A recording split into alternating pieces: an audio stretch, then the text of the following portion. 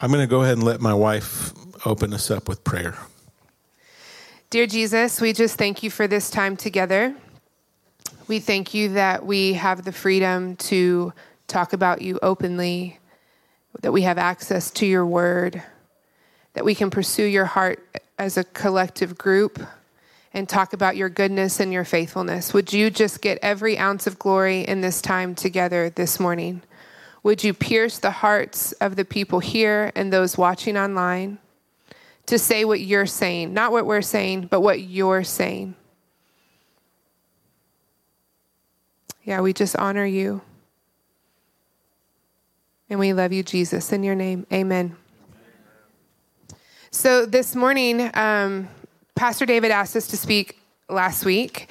And we actually had a sick 2-year-old at home, and I wasn't sure this was going to happen. So she kind of took a turn last night and has been doing better and is fever-free. And here we are. So we're excited to do this. Thank you, Nana, for coming over and taking care of the Nana babies. and Brookie, yeah, for watching them at home. But what we wanted to share this morning, what we felt like the Lord put on our heart, was just to talk about kind of where we are. We've shared our testimony in parts over the last 8 years of being here. We've been married for 9 this year. So we came in as 6-month newlyweds. So most of the church has kind of seen a lot of this.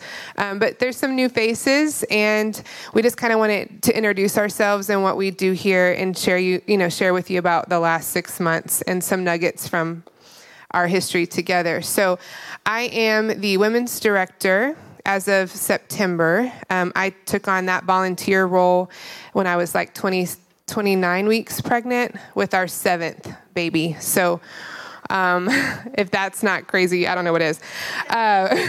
Yes, you have my yes. Are you sure? Yes. So we actually we're a blended family. I had 3 boys when we got married, and he had 2 girls. They were 2, 3, 4, 5, and 7. And then we signed up to start over 2 years ago. So we have a little 2-year-old and an 8-month-old named Olive. And so, yes, they're very cute. I just don't have time to share them with people. I'm like, I haven't been on Facebook in months. But yeah, so that's kind of some of our lives. And then also Jeff, this is my husband, came on as the executive pastor in January. So we are now in ministry, both of us, to some capacity, part-time and full-time, and we just kind of want to share about what that's been like and what God is saying in this season, because it speaks, I think what he's saying to us speaks to the body. So we just kind of want to share that with you. But the message of our marriage and kind of a theme of our lives is that we have taken huge risk with God. And I want to clarify that, because it's not a risk for the sake of being like an adrenaline junkie. And it's not a risk that says, oh, this is fun and makes me feel alive. It's like, that makes me nauseous. Like, to do what we feel God calling us to do is like jumping out of an airplane and not knowing when the parachute will open. We believe that it will, but right now it feels like we've jumped and we're still waiting, right? But I really think that the walk with the Lord feels like that, or should feel like that to most of us. Your dreams should scare you. You should know that, like, if he doesn't show up, I'm not going to make it kind of faith, because that's the history of the faith heroes in the Bible.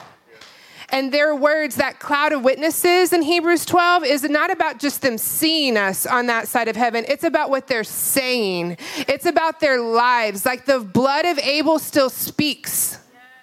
Right? Like, the testimony of the God who parts the Red Sea is still parting Red Seas for us, right? So it's that. It's really looking at our lives through the lens of Scripture and what he's said and what he's saying and pressing in for that.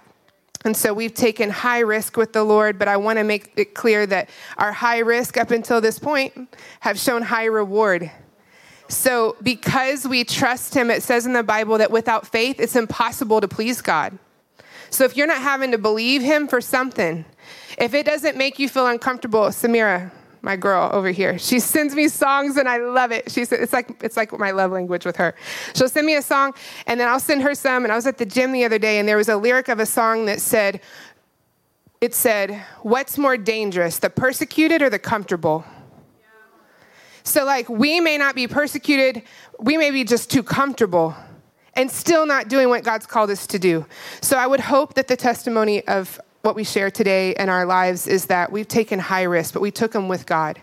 We took them with his direction. We took them in lordship. We took them from hearing his word for our life, for ourselves. Then it being confirmed by a body, confirmed by friends, confirmed by prophets, confirmed by leaders. But we heard from him in the secret place behind the veil. And confirmed by scripture. Right. So everything that he's spoken to us, we can find a precedent for in the word to go, yep, that's his nature. Yep, he did that with Elijah. He did that with Ezekiel. He did that with Moses. And then to take off this thing about like, well, those are just people in the Bible. Like, no, they're men and women of faith. They weren't superhuman. They had flaws. They manifested. They were scared, right? Being brave doesn't mean that you're never scared. It means you do it anyway. Right? And so realizing that, taking off that like the pedestal that we put people on, even now, maybe it's not the greats of the Old Testament. It's people in leadership where we think, well, it must be easy for them. Like, no, it's not easy. Like, testify, babe. I'm like manifesting all over the place. I'm like, oh my gosh, what have we done? Like most of the time it's a wrestling match with the Lord. It's so hard. Gosh. And the whole time I'm just correcting her with scripture and I'm like, and she's like, why do you have to be so mean? He's like, well, you're just in fear. Well, no. I'm like, okay, that's not what you're here for. No, but so many years of driving to work, screaming out, God, write my name in Hebrews 11. You got to understand it comes with a price. And the people in Hebrews 11, it wasn't a cakewalk for any of them. So you have to know if you want that, you have to know what you have to expect. And the day, I may get ahead here, but the day that I told Pastor David I'm taking the job, he said, all right, bro, be ready. Everything from here on out has to be spirit-led. He said, things are gonna be different now. And so here we are. It's different. Yes. Yeah. So it really has stretched us to have big faith in God. And when we can't see it, or when sometimes we've really stepped out in faith and we know that we are obeying, but it doesn't look like we thought it would, right? Like many of you have been here. You've seen us receive prophetic words about stepping into ministry. My first night here, Kevin was like, exonerate the crowd and speak. And I was like, that felt amazing. I could do that for the rest of my life. Like, I know it's what he called me to, and yet it doesn't feel like I thought it would in some ways. And it's come at such a price, right? And so it really has allowed us and challenged us to cling to hope. So our message this morning is called Heavenly Hope. Because when you don't see it, and you're even struggling to have faith for something, it's hard to have faith when you don't see it, when you can't even see that it's possible. So you just have to cling to hope. In that verse that's where it says, faith is the substance of the things hoped for. So the hope comes first. You have to go, I hope I could be better one day. I was chronically sick for 3.5 years. So I would go, I came to a point where I couldn't see myself well, actually. I had just kind of like at 31 years old, I would forecast the rest of my years and think, I wonder where this sickness will be at 35. I wonder where it'll be at 40. Like I probably won't be able to do that. I began to think sick. And it was one of the most toxic, cancerous ways to think because I couldn't even see myself well anymore. I didn't have hope to be healed. So how could I have faith to be healed when faith is the substance of things hoped for, the evidence, the proof, the hard proof of what I can't see, right? So really our testimony is that in waves. We took some giant risk.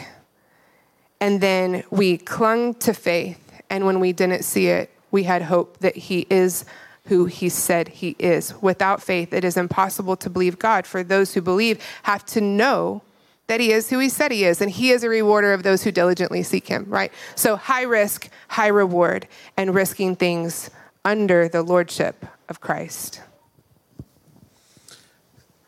I told her last night, I'm going to let you talk, and I'll just tell jokes every once in a while. So.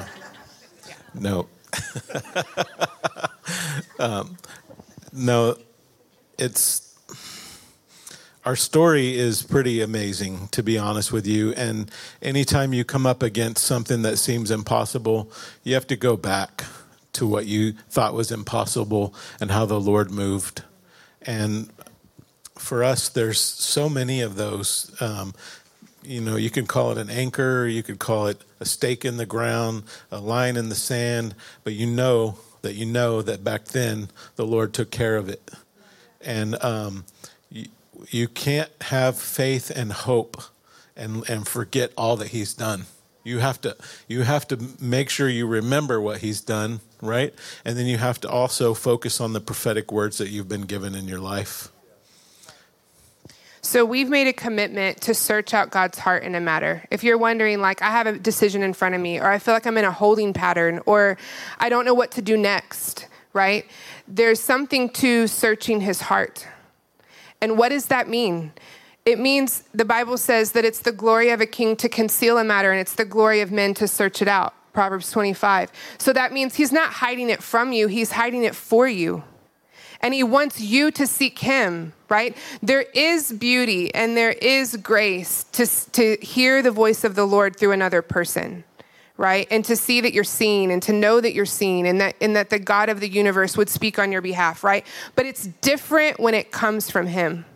See, because he can tell you difficult things to hear. When I hear from someone and they're like, the Lord told me, the Lord told me, the Lord told me, and nothing was hard to hear, I'm like, I don't know about that. Because like when the Lord speaks to me, I'm like, what?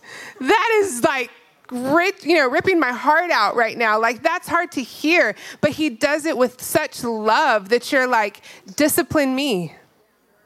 Correct me. Because you're doing it so that I'm healthy. You're doing it to root out the cancer that's killing me. You're doing it to root out an ungodly belief where I don't really trust you the way that I say I do or I thought I did.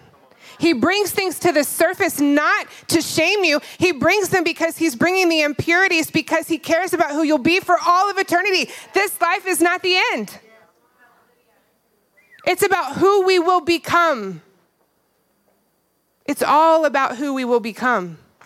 And he can use everything. He's not the author of everything, but he will use anything and everything. And you can choose to look at your life through the lens of his good love as a good father and say, that was designed to kill me. That was designed to derail me. That was designed to cause me to lose my mind. But here I stand with the sound mind of Christ. Here I stand with identity in the one who gave it all. He took the cross so that I could be free from that thing. He actually took the cross before you ever had that thing happen. So therefore, it's enough. It's enough. So that he gets the glory in my story, in my testimony. And I say, yeah, that thing happened. And I didn't know if I was going to live through it, but here I am. And so much of our life has been that. It's like, oh my gosh, this feels terrifying. Oh my gosh, this is scary. We went on our first date, actually, which was a risk, after 2 really hard 10-year marriages. And we had 5 children come into the table. So it was like, it's heavy. Like, I got kids and you have kids. I heard something yesterday that said going on a first date with a single mom is more like a job interview, And I had told the Lord, I didn't do it. There was an 8-month period where I was really rebellious. So by the time I met him, I was ready to be like, not today, Satan. It's me and you. And then the Lord, if y'all know the story, it's sweet. His mother came through the drive-thru. I was working at Starbucks on my summer off as a teacher. I wasn't working. I had 3 small children. And so I got my college job back. And she came through. And there's something to that conversation because she said to me, she found out my whole life story in 7 minutes. We were waiting for her spinach wrap to heat. So I was just popping out the window like, hey, how are you doing? Where are you going? What are the, you know? And so she was like, gosh, you know, so you're a teacher and, you know, you have 3 children and all the things. And she said, and you're newly divorced, but you still have your smile. And I said, well, I have this verse that I cling to, and it's Jeremiah 29:11. And it says, for I know the plans I have for you, declares the Lord, not to harm you, but to give you a hope and a future. And she goes, oh my gosh, I just sent that verse to my son in the drive-thru. And I was like, oh, that's awesome. And she goes, and I can't help but think of him for you. And I was like, oh my gosh, get out of here. So she was like, no, he's handsome. And I said, every mama thinks her son is handsome. So she's like, no, he is. And he has 2 small girls and blah, blah, blah. And so she was like, okay, well, you know, what's your name? And I said, Lacey. And so she left. And then she called me at work. And she said, I just met the sweetest, most beautiful girl ever. And I had told her before when I was single and had gone through the divorce, I said, I don't want to date anyone unless you see that she's the sweetest, most beautiful girl ever. So she calls me at work and she says, you really need to go to Starbucks and meet her. And I was like, Mom, I'm really busy. I can't right now. And so she said, okay, well, I think you need to figure it out. So I did. I did the next best thing. I went to Facebook. And I typed in her name, and there was a contact, a mutual contact. I think it was Sherry Fields King. Are you in here, Sherry Fields King? I know she goes here sometimes. But anyways, so her name pops up, first one on the list, and I click the picture, and I'm like, I'm going to Starbucks.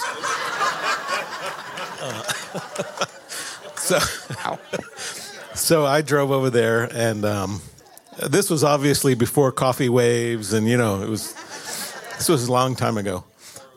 Yeah. I still have a special place in my heart for Starbucks. I'm not going to lie. I prefer coffee waves coffee, but Starbucks has it, you know. Anyways, I go there. She's busy working. I don't get to talk to her because she's in and out and doing things. And so I went and got in the car, called my mom, and said I couldn't talk to her. She was busy. And my mom's like, no, we're not giving up. So then my mom gets a hold of her on Facebook and asks if it's okay if I message her. And she says yes. So then I message her, and then we end up texting, and then we had our first date the next day. So that was risky, but we did. And then we got married shy of knowing each other 5 months, which is also not what I would recommend. However, YPL, young people, don't do that. Yeah. For us, honestly, though, it was crazy. It was like we were waiting for everyone to catch up, because the Lord was so in it, and he would begin to speak to me and speak to him. He began to heal my heart from the trauma of 10 years. I had been married from 18, newly 18 to 27. So it was like 10 years of my first marriage. And he would begin to speak tenderly to me about what he had for me through Jeff. And the reason I knew that it was the Lord is because I could feel the tangible love of Jesus come through him. It wasn't like a lustful thing. It wasn't like an infatuation thing. I had never experienced anything like it. Like being in his presence brought me closer to the presence of God. And so it was different. It was also different because we began to reach out to our family who had been through the trauma of 10 years, right? They had been through a decade of when we didn't do it God's way and just the collateral damage of that.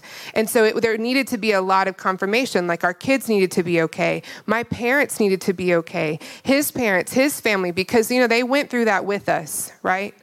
And so confirmation after confirmation, we sat down before obviously we had the confirmation of Jeremiah 29:11 in the Starbucks drive-thru, but then we would go to Wichita Falls and we would meet with my grandparents, and my granddad, who loved the Lord. Every time we spoke about him, his voice would quiver. Tall, 6'2", cowboy-looking dude, but then when he would speak about the Lord, he was so tender, and he would say, all I keep hearing is Jeremiah 29:11. And my mother would say that, and my aunt would say that, and this verse just followed us. And so we saw the goodness and mercy of God in this beautiful second chance. And I'm actually so thankful that we didn't listen to the world around us and that we went by the wise counsel of our family and church and spiritual mothers and fathers and the God within us, because if we would have waited 8 months, my mother would not have been in attendance at our wedding. She would pass away before our 1-year anniversary. And so really the message of our story is like, take risk, but take it with the Lord. And know how to hear his voice. And if you don't, get into the word, because there's nothing quite like hearing a voice, hearing a statement, hearing a phrase, and going, I know that that's God, because it lines up with his nature that I've read about. I know how to hear the voice of my good shepherd stewarding and guiding me. Yes, I make my plans, but he directs my steps because I know how to hear him, and it lines up with scripture. And if it doesn't, get help, because he's not going to speak against something that's in his word. I heard someone say yesterday that God's ever evolving. No, he's not. He's the same yesterday, today, and tomorrow. He's actually the only constant thing that we have. Look around you. Nothing is secure. Nothing is constant. We can try to live lives with minimal risk, but even that is risky, because I don't want to stand before a good father who says, I called you to more, but you couldn't have faith for it. You didn't live the life that I called you to live. You didn't have the children. I remember when God spoke to Jeff about having Olive, she's our 7th, guys. 7 children. We were pretty crazy. We felt like for signing up for 6. We had 5 for 6 years. The Lord spoke to me in a dream about having a baby girl. He actually spoke it to me years prior, and I thought it was figurative, like I got 2 girls through marriage. And then I had the dream again in 2015. And I was like, oh, it was a little girl. She's blonde. She's calling me mama. I know that it's the Lord. And I woke up and the Lord said, Lacey, it was literal, not figurative. And I was like, oh, man. He had a vasectomy in his first marriage 10 years prior, so that complicates things. Also, he had testicular cancer our first year married. So to reverse it after cancer. I had cancer for like 3 days. Yeah. So we don't, yeah. And then it was gone, so.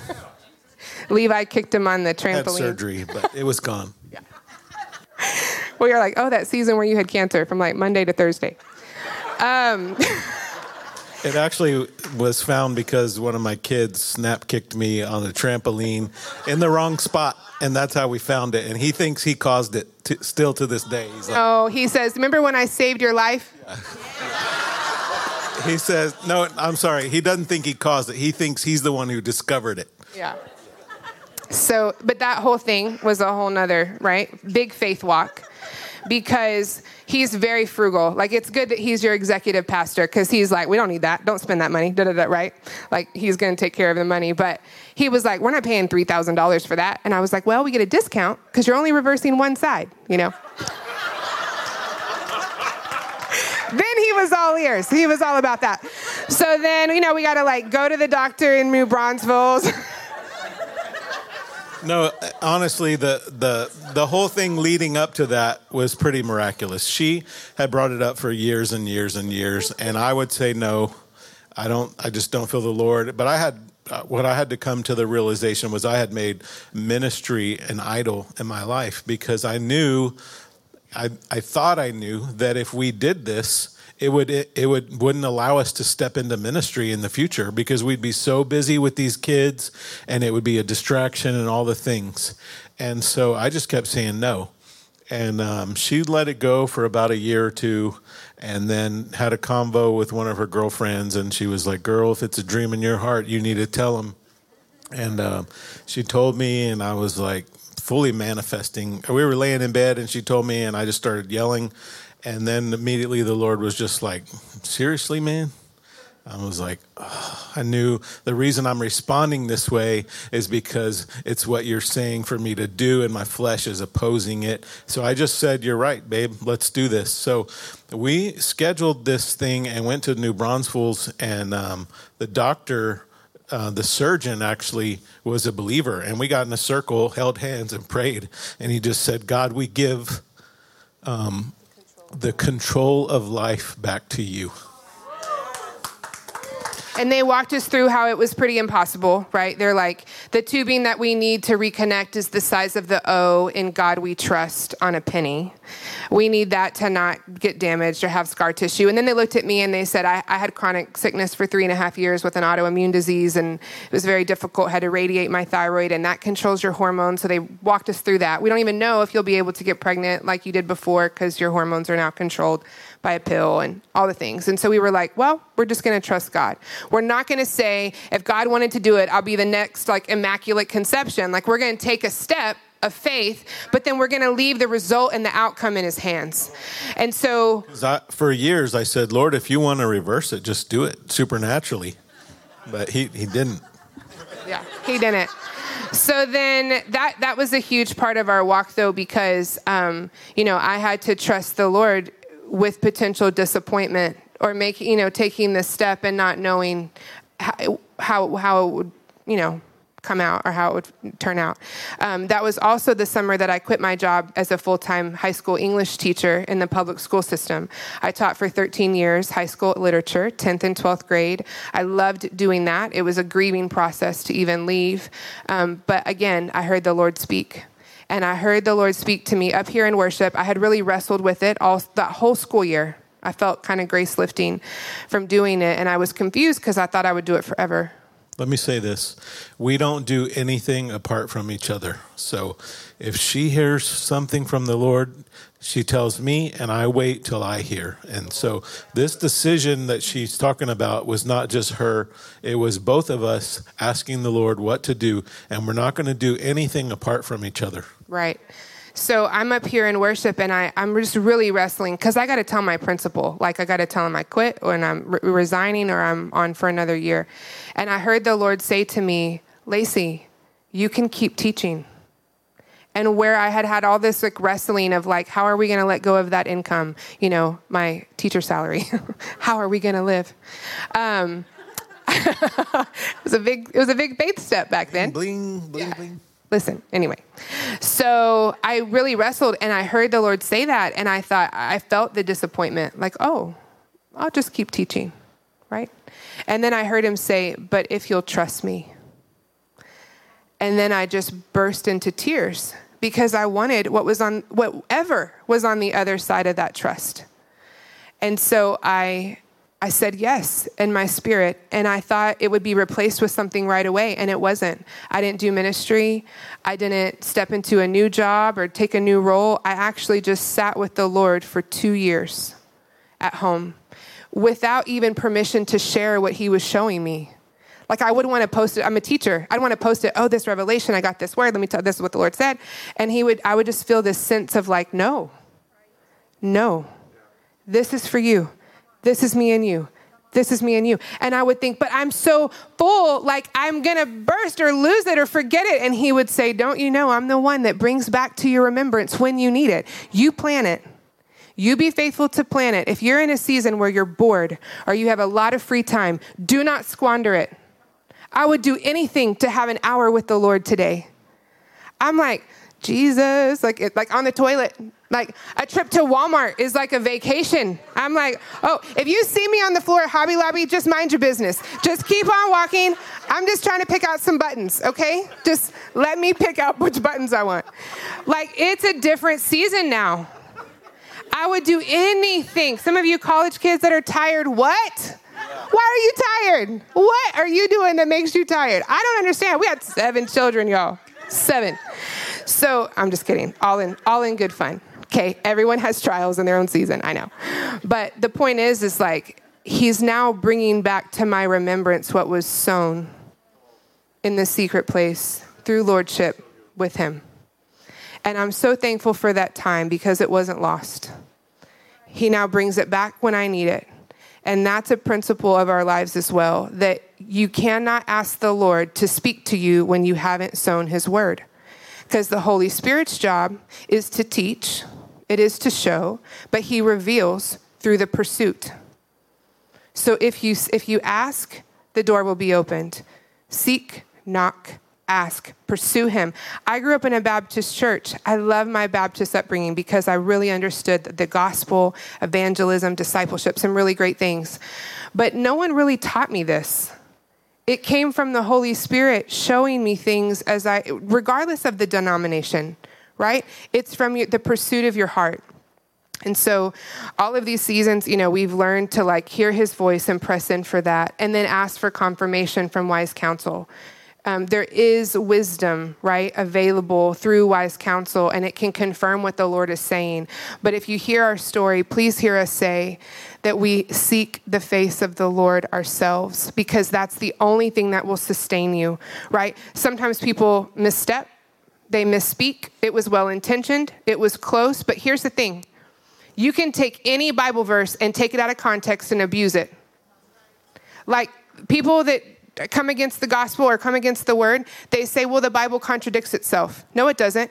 It's speaking to a certain moment in a certain time. There's no formula, right? So how many of you know Ecclesiastes? It's all about there's a season for everything, right?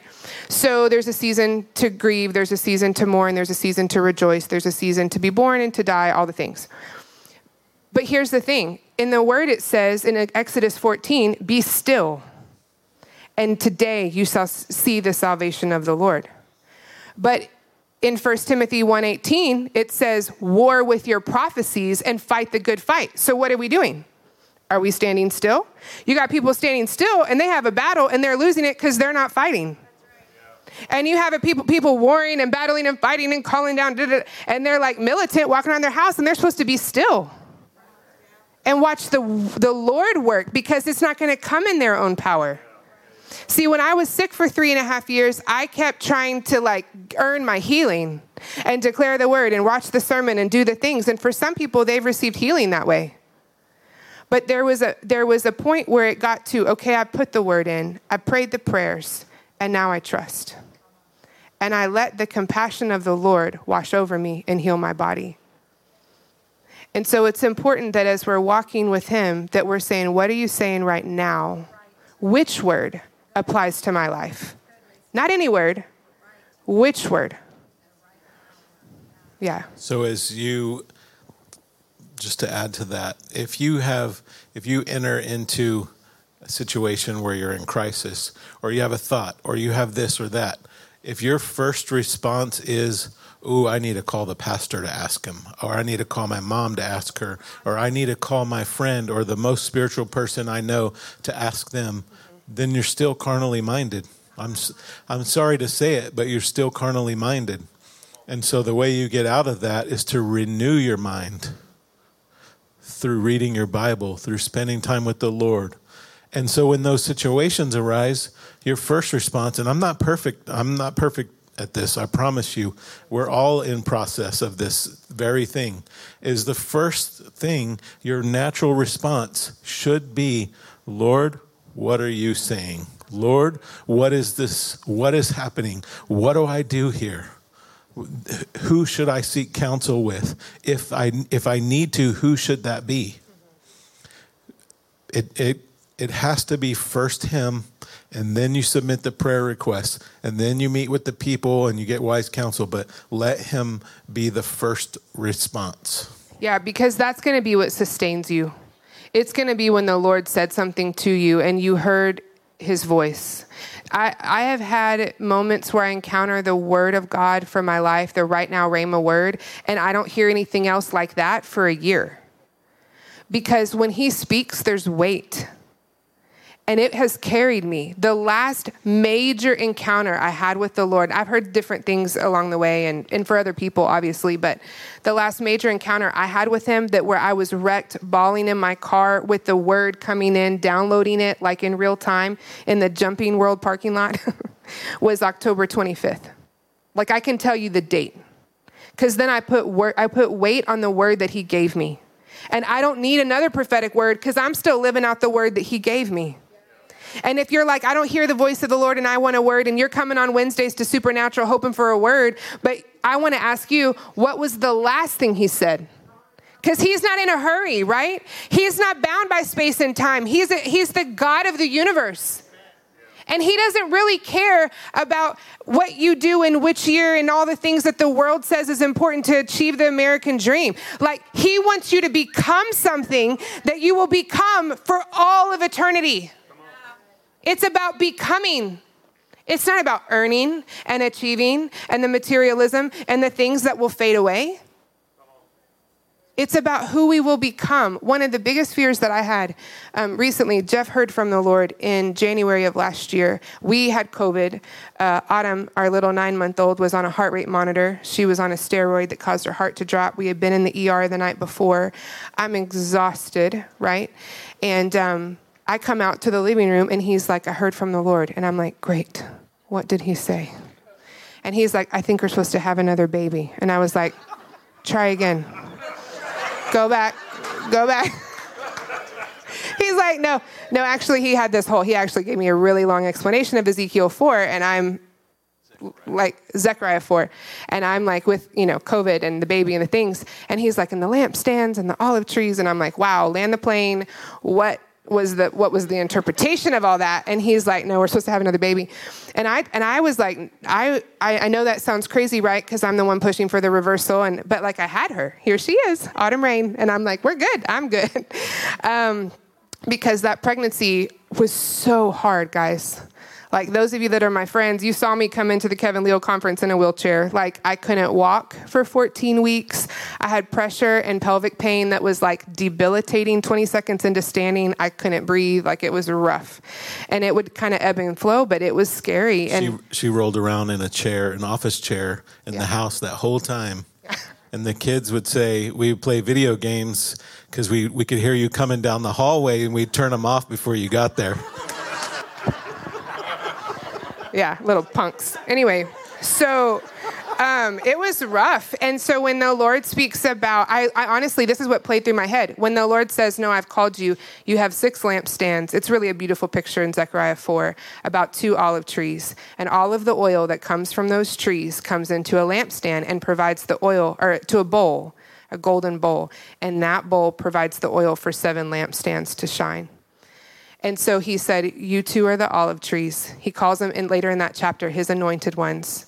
But you have 6 lampstands, and I've called you to have 7. And we had 6 children, and so we knew that the 7th was a child. And I said, can the lampstand be adopted? And he said, I don't know, take it to the Lord. So I was like, oh, I'm not trying to sign up for another pregnancy. And I remember going to the Lord and saying, what are people going to think? Like, they saw me struggle. This looks irresponsible at this point. Like, what if, and da-da-da, and I was going through all the things in my head. And the Lord said, whose opinion do you care most about? And he has told me over and over, like when it's hard to get to church, when I'm home with sick babies, when I struggle with what people think, and do they think I'm doing a good job, and do they think, and he's like, you live for an audience of 1. And if it's either get to church and hustle and bustle and do the things in your flesh, or be home and worship with your girls on the floor, and then when you do get there, give what you have to give away from the time with me, that's what's important. And I remembered thinking, it was so clear in my spirit that he had a life that was to come through us. Her name is Olive Joanne. She is the sweetest baby. He told me when I was 7 weeks pregnant with her, this child will teach you about my peace. We didn't know she was a girl. We didn't know we would name her Olive, the peacemaker. She looks like me. She has his personality. The other one looks like him, has my personality. But honestly, when the Lord speaks to something, then it'll sustain you. So that whole pregnancy, I thought, you would not call me to a pregnancy where I could not take care of the child you already gave me. And I began to press in for his promise, and that he is the Redeemer, and he has redeemed my life from the pit before. So he would redeem this pregnancy. It was the most beautiful, easiest pregnancy I've ever had. I've naturally carried 5 children. I delivered her naturally after a C-section. Like, everything about that pregnancy was redemptive.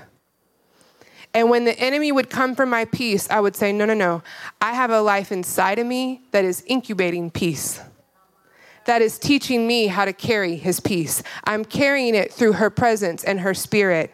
And she's still teaching me today. Our life has been chaos, like pure chaos. Whatever you think coming into ministry would look like, take that, put it into a ball, and throw it in the trash can, because it has not looked anything like we thought it would, even though I felt like we were pretty prepared. We have had financial struggles. We have given up $120,000 in income, 171 if you count my teacher salary.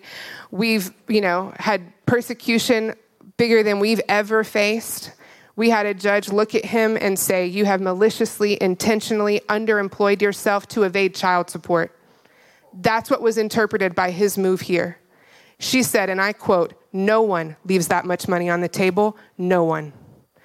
So now we're paying child support on his potential income, not his actual income. I spent all of Friday morning at the WIC office because we qualify, and processing, God, make me thankful that this is a provision of your hand, that I wouldn't live in a stigma, because see, I've been a missionary my whole life. There's nothing in me that's judgmental or unkind or thinks anything negative about someone that needs assistance. I just have never had to walk that road. And the Lord is saying, what if I want to bless you through this? Not through a check. It's a season, right? He's told us it's temporary, but there's something to needing him to show up.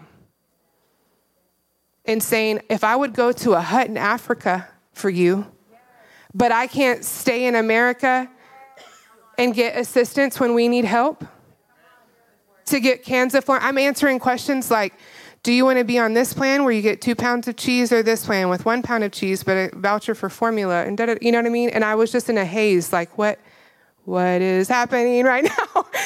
Like we just left this paycheck that was so comfortable. But if the Lord's not in it, I don't want to be either.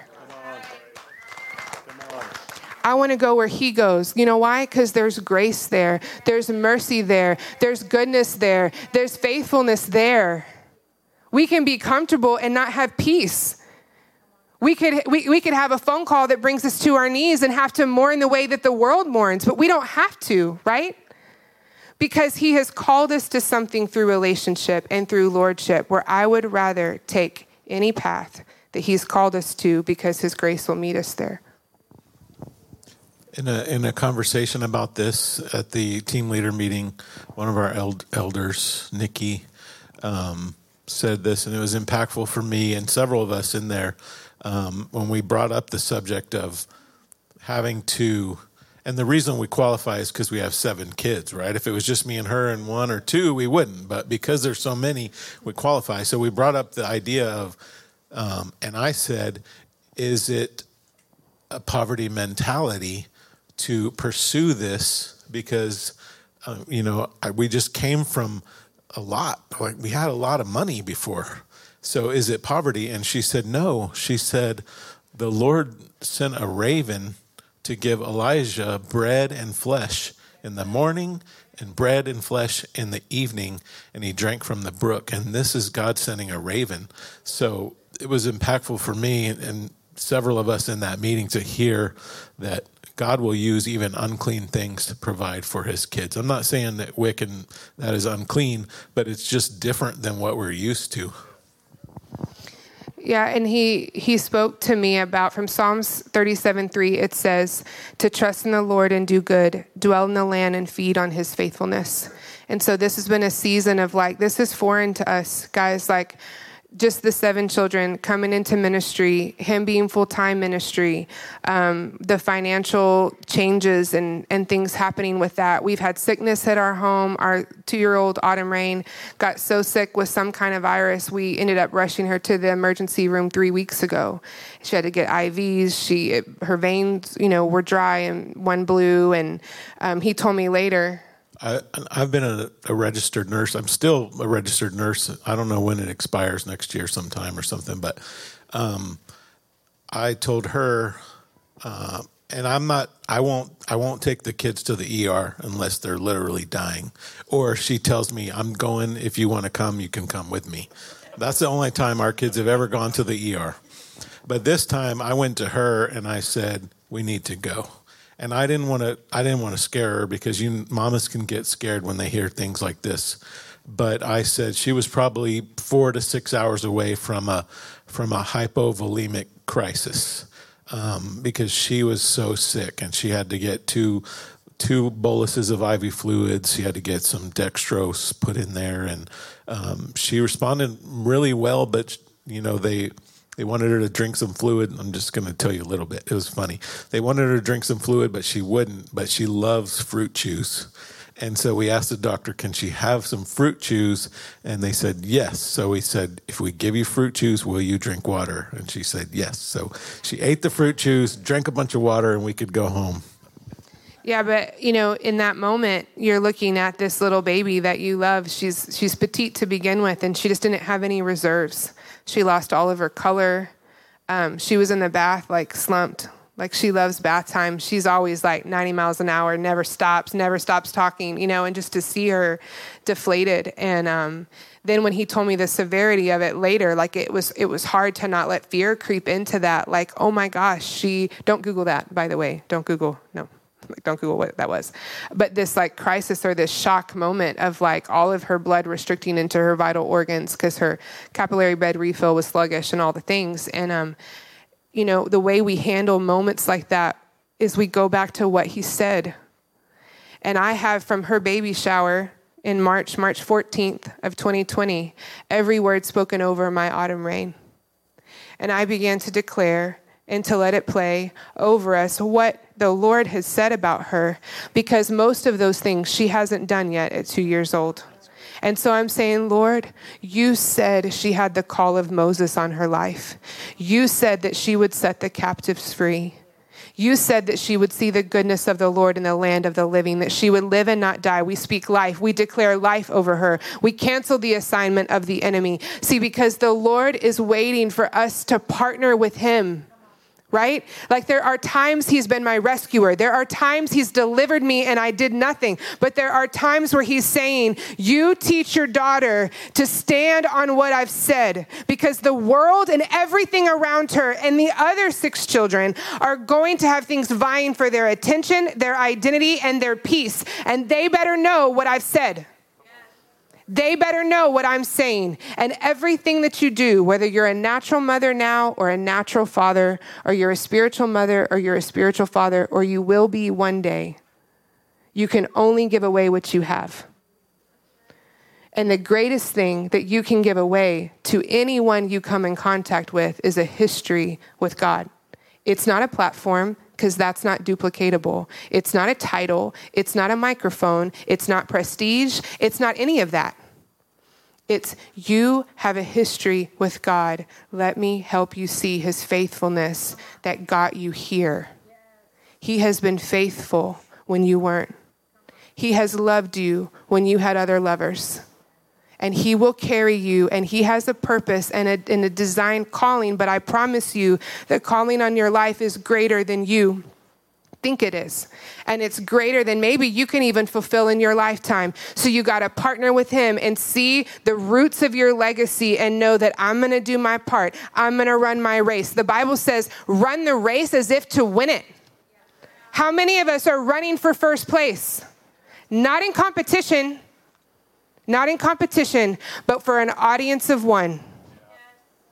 I'm going to run this race. I'm going to trust you that you're going to strengthen the muscles in my limbs. Give me air in my lungs to do this well. And I promise you, if you're really doing it, I'm pretty confident of this, it's going to make the idea of it will be scary. It will terrify you. It will be bigger than you can even imagine. Right? We all read that verse he can do abundantly more, all that you can ask or think. But that abundantly more is like jumping out of a plane, not knowing when your parachute's going to open. It's like being shot out of a cannon and not knowing where you're going to land. But you know what? There's a biblical precedent for it. Abraham in Genesis 12, the Lord said, get your family up. I know you're settled. I know you're comfortable. But get your family up where your daddy was rooted and your granddaddy was rooted, and I want you to go to where I tell you to go. And I bet Sarai at the time was like, where are we going, Abraham? Where are we headed? What's the destination? What do they have there? Do they have a cheesecake factory? I mean, I'm sure she was. Are they established? Are we going to have? And he was like, just go. So I know this looks crazy, right? We left a lot of money. We were having our 7th child. We had to both hear from the Lord. He heard from the Lord before I did. I was trying not to pray about it because I thought if I don't pray about it, then I can extend this paycheck a little bit. I'm just not going to take it to the Lord. But I had to, obviously, because he was like moving and he kept talking to PD. And I was like, oh, God, I got to hear from the Lord. So we're having our 7th kid, guys. So I remember saying to the Lord, I want to hear your voice. I got to hear it for myself. Because if he convinces me to do it, I'll resent him for it. He wants to take some big faith move and leave his job at the hospital, like, that's one thing. But remember, I have history. I have a dad who was a minister. I had been a pastor's wife. I probably had some PTSD from some ministry stuff. I did not create a fairy tale in my head of being a pastor's wife. In fact, the day that it hit me, I was just manifesting all over the place for like 28 hours straight. Like Jeff would be like, she hadn't said anything in 30 minutes. Nope, we're still here. I'm still here. Because I knew it was going to be hard. I knew, oh, right. So I'm going to get 7 kids ready for church and you're already going to be there. I'm going to be sweating every time I get there from just trying to get these kids to get in the car. Like Levi wants to wear his pajama pants, like, all the things. I knew that he was going to, if anyone had to stay home, it would be me. And I was like, I'm just coming into this ministry thing. I had all these dreams and hopes for the women, and I just couldn't see how it was all going to pan out. And the Lord was like, it's not you. It's not going to be you. It's not supposed to be about you. It's about me. And people need to see how I want to do it through your family. So that they see, okay, wait, even if I don't have a title, even if I'm still in the marketplace, even if it looks like this, God can use me. And I can be right where I'm supposed to be, in my lane, running full speed ahead. And that's what's important. And so I want to share what the Lord spoke to me because I think it matters here. And it was on Monday morning at 10 a.m. I was in that last little phase of nesting, right? I was having a baby in 10 days from this day. And Autumn's in the car. We're driving down Flower Bluff Drive. And I had reminded the Lord that morning, remember, I've got to hear from you on this thing. Speak to my spirit. I need a word. I need a phrase. I need a picture, something. And I'm driving and the Lord said, wet the wood. Wet the wood. And if you've read that story in 1 Kings in the Old Testament, it's the prophet. Right? It's the prophet Elijah, who I love. I named my first son Elijah. And I knew the story well. And in that story, you have Elijah, who believes in the God of Israel. And he's worshiping the God of Abraham, Isaac, and Jacob. But you have 450 prophets worshiping the gods of Baal. And so it's a matter of who are we going to believe? And Jeff actually heard from this exact chapter months before. Yeah, when she came to tell me this, I said, man, that's crazy because the exact same chapter, maybe, 5 verses before that is what the Lord used for me, the final for me, because I was driving home from work one day and I said, Lord, don't you understand what my benefits are at the hospital, my retirement, my insurance, and he probably chuckles to himself like, oh, here we go. And I went to read my Bible, and it was just one of those moments where I was kind of reading through previously, so I didn't even know where I read electronically on my iPad. And it just happened that the page I was on, I start reading, and it's 1 Kings chapter 18, verse 21, and it says, Elijah went before the people and said, how long will you waver between 2 opinions? If the Lord is God, follow him. But if Baal is God, follow him. And I was like, that's pretty clear. And the fear of God really is what makes you funnel from a wide space into a thin space and be squeezed through there because you know that God is telling me to do this. And I don't know, I'm sure I could not do it and he'd still love me. I'd still be his son. But I don't want to take the chance of what that would look like if I'm not doing what he's asked me to do. Yeah, and I think when we live lives that we're not intended to live, I know there's grace, there's salvation still available, right? Like all of those things, but how many of you have something in you that like just so desires to live the life you were called to live, that was written in your book? To be able to read through Psalms and know there was a book written about me and I want my life to actually line up with the pages in that thing. Right? Like when that's a desire of your heart, then you don't want to miss it. You don't want to just like skate into heaven and be like, I made it. I believed in you. We talked that one time and we were good and here I am. Like I want to know him. I want to know him. I want him to know me. I want eternity when I take that last breath to just be a continuation of fellowship, not a tear because, oh my gosh, I missed it all. I missed what I had access to, heaven on earth. I could have had access to your peace and I lived without it. I lived anxious. I lived with crippling anxiety. I lived with sickness because I didn't know that you had bought my healing on the cross, that you paid for it with your stripes. I didn't live in the fullness. Guys, I don't want to leave anything that the cross provided on the table. I died for that. He's saying, I died for that. That thing you're struggling with, I died for that. I took lashes for that. I took the crown for that. It's not to condemn you. It's to say, I love you so much that I saw it. I gave it to you. I gave you access before you ever needed it. And now we get to walk in relationship. Guys, the world is making Christianity this religious thing. Do you know Jesus hated the religious? That they were the brood of vipers? That they were the snakes, they were the pigs, they were the dogs. We're not here for some man-made religion of rules. It said he never wanted the sacrifice of the blood of animals. He wanted our hearts. He wanted our yes. He wanted us to lay it all down and go, I know, like we didn't get fired, like we left it. I'm like, how in the world? I just sit around some days and I told Dawn, I can't look to the right or to the left. I can't look up or down. I can't look to northeast, northwest. I can't look anywhere because if I don't fix my eyes on Jesus, this was the dumbest thing we've ever done, or it was the greatest move of faith that he's prepared us for our whole lives. Giving away the car, it tested me. Right? Quitting my job, it tested me. Reversing the vasectomy, it tested me. All for the moment that we're living in now to forsake all. And when he said wet the wood, I began to sob because I knew what it meant. It meant, like Elijah, when they were going to call down fire, he said, you prophets, have your God call down fire. And they tried.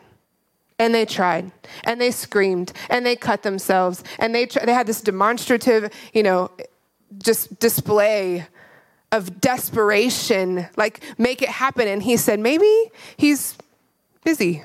Maybe your gods are going to the restroom. Like he literally was sarcastic and said, I guess your gods are busy, but let me show you what my God will do. And he wet the wood over and over. He wet wood, which can't light fire. He put water in the trenches so that even those caught fire. And when he called it down, it proved that God is who he said he was.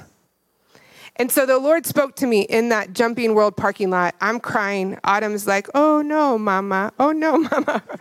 I'm like, it's okay, I'm fine. And I just began to type out what the Lord was saying. I've never edited it. I never even shared it with him the other day. I read it to him and he was like, what book was that from? And I said, no, I wrote that. No, when you're talking to your wife and you're barely paying attention, and you're like, you hear something and then you go. He's like, yeah, what book? I'm like, I told you. I wrote that. She read it and it caught my attention and I went, what book is that from? And she was like, it's not a book. I wrote it. I told you that. But I do want to share it because I think it will inspire you. I think it will give you hope. It definitely did to me. And so when these things have come against us, like when the verdict in this Zoom court where we thought God is going to prevail and justice and the truth and the da-da-da, and it didn't look like we thought it would. And someone looked at this man and said, you should have thought about your children. You're going to think about them now. You quit your job and a quality of life they were used to having at Driscoll Children's Hospital for a passion of yours. And I see him choke back tears and say, it's not a passion, it's a calling. I know it doesn't make sense to give up that kind of money, but we trust God. So guess what? We're trusting God to provide it. Because you know what? Driscoll's no longer in the picture, but God hasn't gone anywhere. And either Driscoll Children's Hospital was my provider and all my faith in Christian blah, blah, blah was in that, or it's in the Lord who I haven't lost access to. Which is it? Either he is or he's not. Guys, either he did the things that we're teaching our children on worksheets that he did or he didn't. Either Jonah was in the belly of a whale or he wasn't. Either 3 survived the fire when it was turned up 7 times hotter or they didn't. God, this is the God we say we believe. And we got Christians going, are you sure you heard from the Lord? You have 7 children. I don't know. That doesn't seem wise. Nothing seemed wise to the heroes of the faith. Nothing seemed smart. Noah looked like an idiot. But you know what? They weren't idiots and they weren't insane. They were hearing the voice of their Father and they were being led step for step. And in the day and age that we're headed into, if you look to the right or to the left, if you look up or you look down, you will be led astray. You will become apathetic. Your heart will turn cold. It will get too hard. You will be tired of how they're construing the narrative. You will be tired of how you're portrayed, and you'll just back off. I told him the other day, just get your job back. It was so hard. I mean, obviously I was being sarcastic, but I was like, if that would just solve everything. I mean, I told him, what in the actual hell is happening in our lives? Because that's all I could see, and I can't look at it. Because Joseph couldn't look at it. Because Moses couldn't look at it. Because Esther couldn't look at it. Because Daniel couldn't look at the lions that had been starved and hadn't eaten when he was in the den.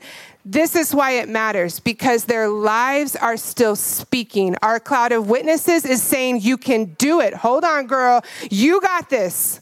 Hold on. Hold on. I'm in it. I know it doesn't look good. It doesn't mean that you missed me. You obeyed, and I'm in it. So the Lord on that day said this. This is what came to my spirit. I wrote, when I need to hear what the Lord is saying right now, and I can't hear the distinguishable words in my spirit, I go back to his nature. I go back to the biblical patterns in his dealings with mighty men and women of faith. I go back to what he said, since his word never changes. Here's what I know about his nature concerning people with influence, ones who left incredible legacies of promise and hope. He asked for big faith, not just bold or reckless faith. He asked for impossible faith. He didn't just tell Ezekiel to raise sleeping men. He commanded dry bones to live. He didn't tell Elijah to just call down fire. He said, wet the wood. I think because for those of us who want crazy influence, lives lived with meaning and legacy dripping from them, he knows our human condition. He knows as others compare their lives to ours, he has to remove the possibility of human reasoning, human justification. He has to remove all doubt that there could be any other explanation than him, so that unbelieving bystanders would look at the circumstance and say, there must be a supernatural God at work. If Abraham can place his son on the altar, then I can lay this down. If Ezekiel can speak to dry bones, I can speak to my failing body. If men can get in the fiery furnace, if Daniel can pray out in the open and face hungry lions, if Paul can advance the gospel in prison chains, if Esther can save a nation, then I can dig deep to find the place in my heart I am afraid to let go of and sink or swim, win or lose, succeed or fail, find crazy, impossible faith. Guys, you need a model in front of you that inspires hope. If you look at your desert season when the Lord is stripping and pruning and get your eyes on someone in their harvest season, you'll fail. That's not your model. Right now, we're losing everything. But we have friends that are in their harvest season, right? We're losing stability. We're losing security. We're losing the way we've always done things and a method of things. But you know whose model I look to? I look to Doug and Dawn. I look to people who forsake it all, who gave up 6 figures too. They're my model because the hope is in that model. It's easy to look at someone else and go, gosh, must be nice. Gosh, I wish I had that. And God has not been faithful. That will be the lie. That he has not been faithful to you. But what is the Lord saying now? What is he doing? Who are you to become? What is he molding in the potter's clay? Is he adding water? Is he molding you in a certain way that's going to produce something eternal? Because that's what matters. Your hope is in him. Your hope is in his good nature. Your hope is in his faithfulness and the kindness that he's shown to you. And I don't know about you, but I can't look at a single time where he left me. I can't look back at a single time I thought I was going to die or the circumstance was going to overtake me, and it did. So if he's been faithful up until this point, he will be faithful still. So what we'll do now is we're going to transition into some time of ministry. I'd like to ask the prayer partners to come on up. And I know that this message is hitting people in this room, and something inside of you is growing. Something inside of you is being birthed or being watered. And as we were preparing this, I said to her, people need hope. That's just what the Lord kept telling me. People need hope.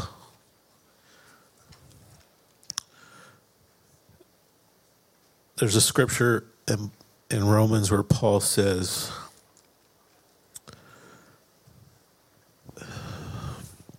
not only so, but we also glory in our sufferings, because we know that suffering produces perseverance. Suffering is synonymous with tribulation, trials. Perseverance is endurance. So suffering produces endurance. Endurance produces character, and character produces hope. So today we're gonna have some ministry time. I'm gonna pray you out in a second. But if this message is really touching you and you need hope, you feel like you've experienced suffering, you've experienced endurance, you feel like it's changing who you are, whether good or bad, you need to get prayer today. If everyone could just stand, please.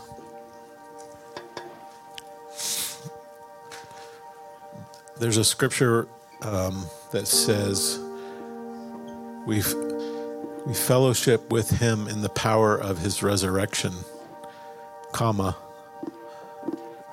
We fellowship with him in suffering.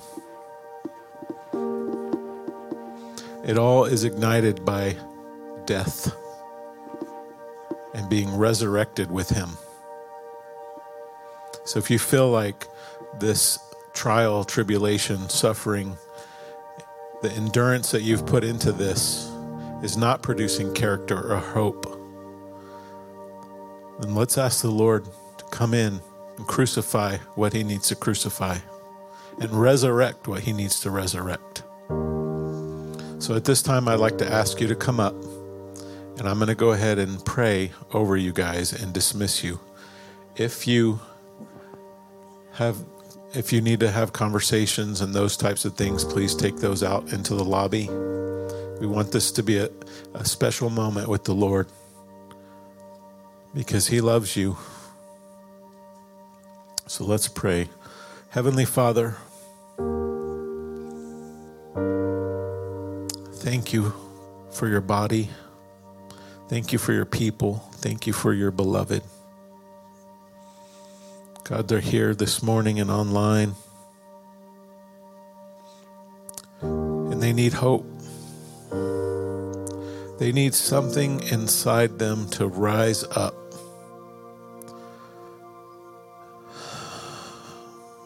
Something inside them to be inspired, God. And we know that only comes from you. It only comes from time with you, not from TV, social media. It comes from you, Lord. So God, this morning I ask that you would come and touch every heart. Touch every soul, every person in this room, Lord. Show us the truth. Give us hope. Show us what it means to be your beloved, to be your child.